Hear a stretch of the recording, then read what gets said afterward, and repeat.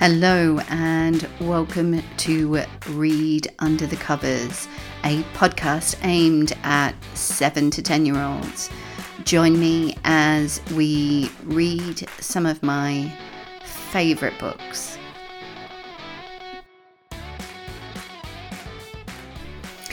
Hello everyone and welcome to episode 2 of Read Under the Covers, and this week we are reading chapter 4 and 5 of The Witch of Kensal Rise, Windy Days Ahead.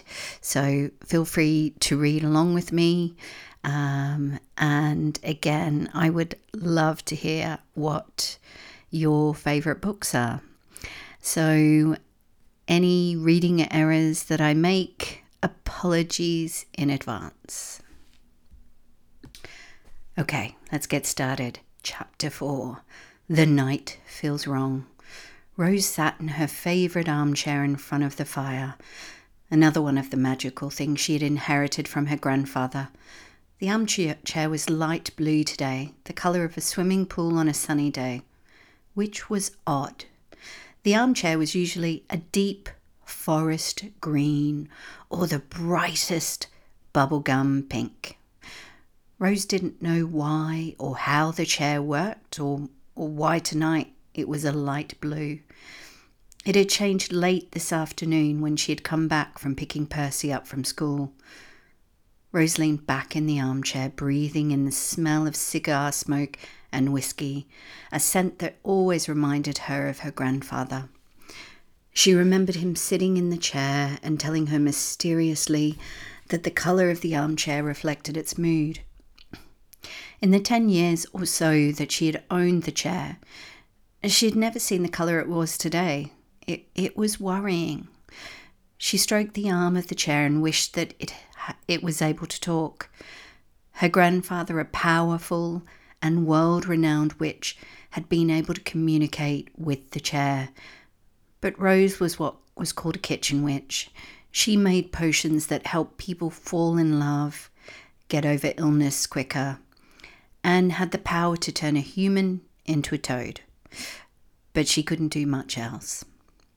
Her gifts were considered second class in the witching world, which often meant she wasn't invited to any of the witching world parties.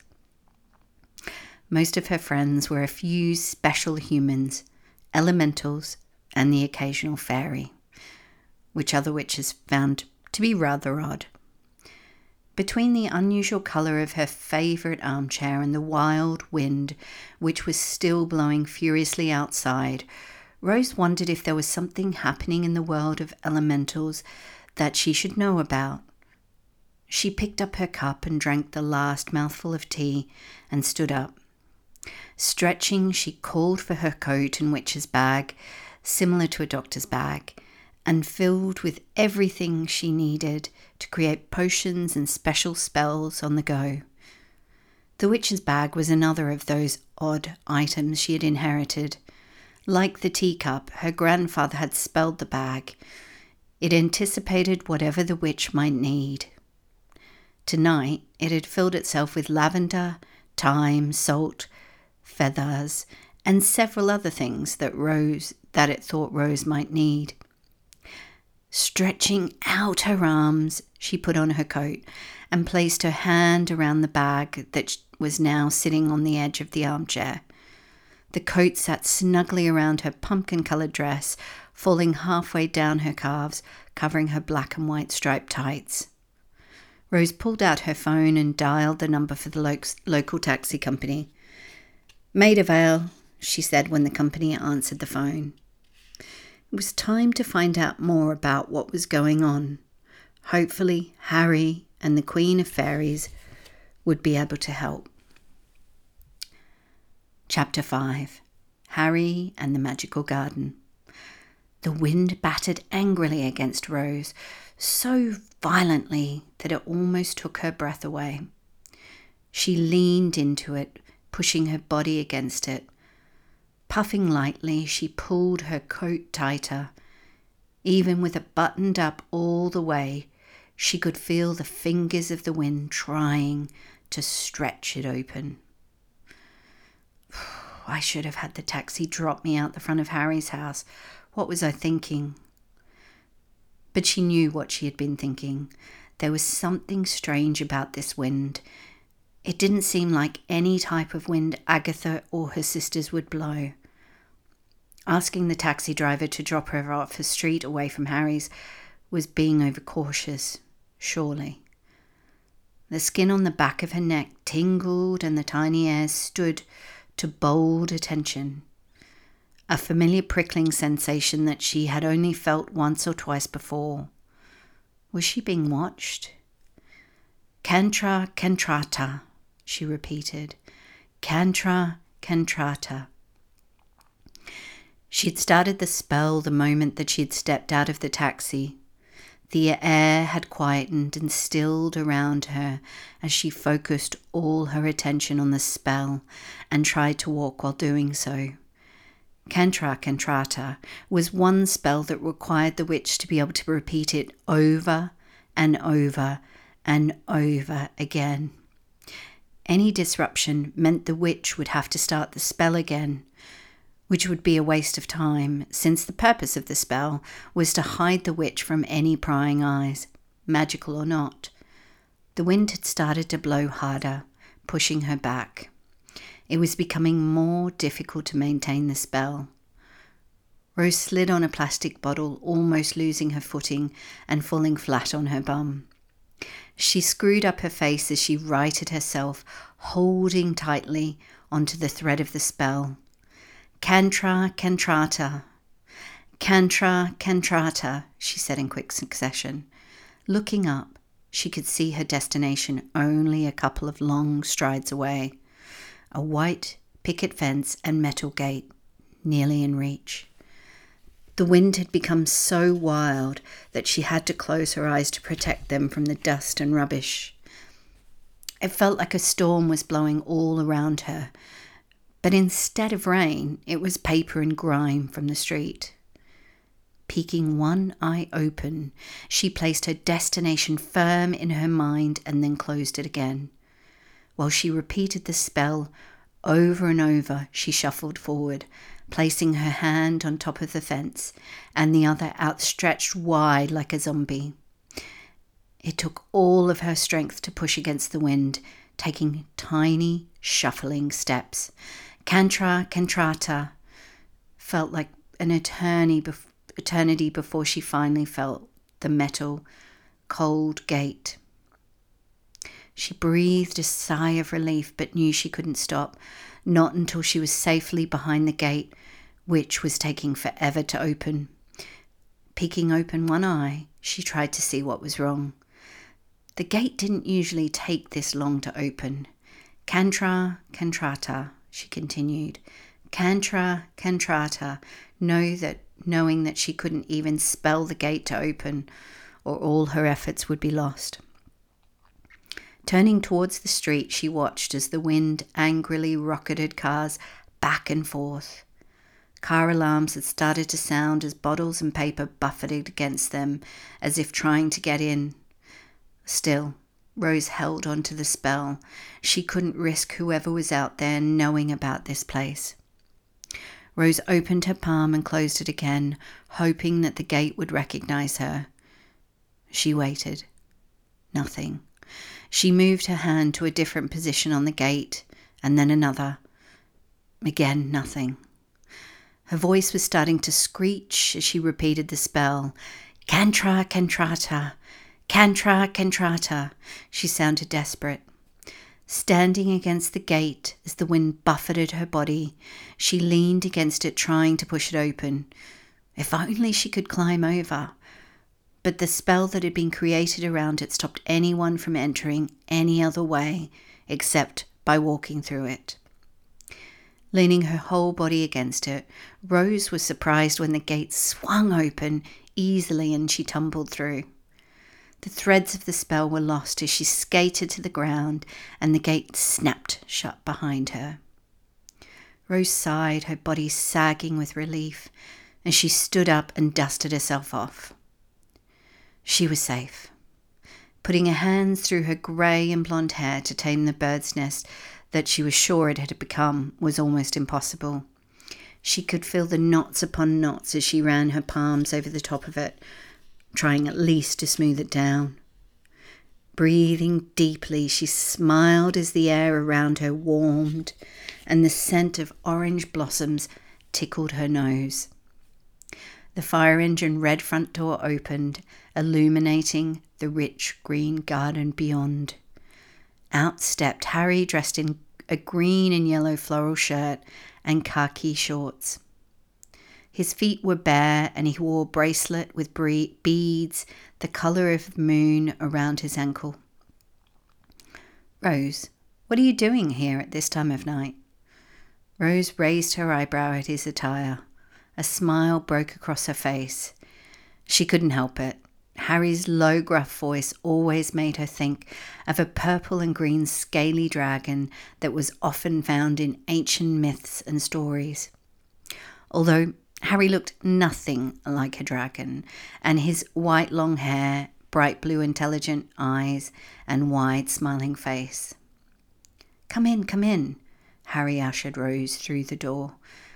"It looks like you're having quite a night." He stared past the gate to the wind that was still blowing with determination. "Surely that wind can't be because of Agatha." He rested his eyes on Rose. Rose purposely ignored Harry's question, not yet ready to talk about the strange wind. Instead, she watched as a blue and yellow butterfly landed on her hand, its wings dancing up and down. Her body relaxed for the first time since she had left her house. She breathed in the magic that had created this haven in the middle of London. Harry placed his hand on the middle of Rose's back and guided her towards the large red floral couch that sat in the middle of the living room. You've redecorated since I was last here," Rose said as she sunk into the deep cushions. "It wasn't me. I woke up 2 days ago and it was like this," Harry called from the kitchen. Rose smiled and nodded her head. This is what happened when wild magic mixed with witch's magic. It came alive and started to create its own personality. Rose was surprised it had taken this long for the wild magic that came from the natural world to combine with the witch's magic that had created this place. It had been more than 10 years since her grandfather had weaved his spells to create this haven. Harry placed a steaming mug of tea in front of Rose. "2 sugars, just as you like it." "Thank you." "Is this what's happened to the wind? It's taken on a life of its own." Rose picked up her mug and took a sip. "No, I don't think so. The elemental magic is part of the wild magic, but it's never mixed with witch's magic before. I'm not really sure how it could." Harry frowned as he sipped his drink. "Well, what's causing this crazy wind then? I mean, I know Agatha has a temper, but she would never cause this type of destructive wind. Not unless there's a good reason." Rose shook her head. Look, I don't know. I don't think this wind is Agatha or sisters." Rose took another sip of her tea. "But I don't know what's going on. I'm worried." "What can I do to help?" Rose wrestled her body from the couch that seemed to have taken a liking to her. When she had finally freed herself, she looked over to see Harry grinning widely. She raised an eyebrow and gave him one of her "I'm going to turn you into a frog" stares. The look just made Harry's smile even wider. "That's the reason I don't sit in that chair. Sorry, I should have warned you. She gets upset when you get up." "I notice, thanks," Rose replied dryly. "I want to ask the fairies at the bottom of your garden if they know anything about what's happening in the world of the elementals." You can, but you don't have to go to the bottom of the garden anymore. They're everywhere." Rose frowned. "But aren't they usually shy?" Harry shrugged and shook his head. "I know, but last week they just appeared everywhere. They're still shy, but they're out in the open." That's strange."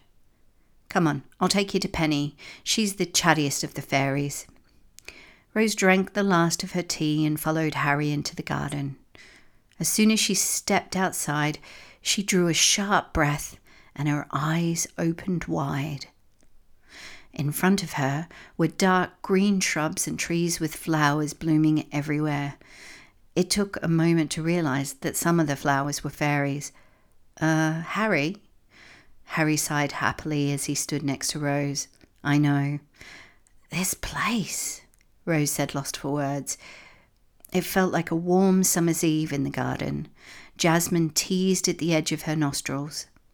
She took a deep breath and allowed the different scents to fill her nose. Visiting Harry was always a magical experience once you stepped beyond the gate. The grey skies and smog of London were left behind. It was always as warm as spring on a summer's day. Rose had once visited and sat underneath the oak tree in the centre of the garden. As she had sat there, white, soft snowflakes had kissed her cheeks. It gets magical, more magical every year. I pinch myself every day. If your grandfather was here, I would thank him again for the haven he created. Rose smiled. It was bittersweet, the same one she gave whenever she thought of her grandfather. Sad that he was gone, but glad to have had the time with him. He knew you were the perfect person to protect this haven. He just added some magical layers so the havens in London that connected the fairy and human lands were more protected. Harry nodded his head. Yeah, but without your grandfather, the Witches' Council would never let a human become a keeper of one of these places. Maybe, Rose shrugged mysteriously. Harry looked over to study Rose. She was deep in thought. Do you know something I don't? She snapped out of her daydreaming and shook her head. No, but I often wonder why the Queen of the Will-o'-Wisps chose to show herself to you. And here, fairies all over your garden. They are the shyest of the magical creatures, and yet over the last 10 years have been getting closer and closer. And now they are flying around your garden as if it is their own. Harry laughed, a deep, warm sound. So you think I'm one of the fairies? Rose shrugged. Who knows? Turning towards Harry, she planted a soft kiss on his cheek. I don't know, but I do know you were one of the special folk. Blushing a bright pink that dotted across his cheeks and nose, Harry motioned for Rose to follow him. Come on, let's find Penny and see if she or any of the other fairies know about this strange wind. So in the next episode, we will discover whether or not any of the fairies know about this strange wind. I hope you enjoyed these chapters in the book. And again, I would love to hear from you.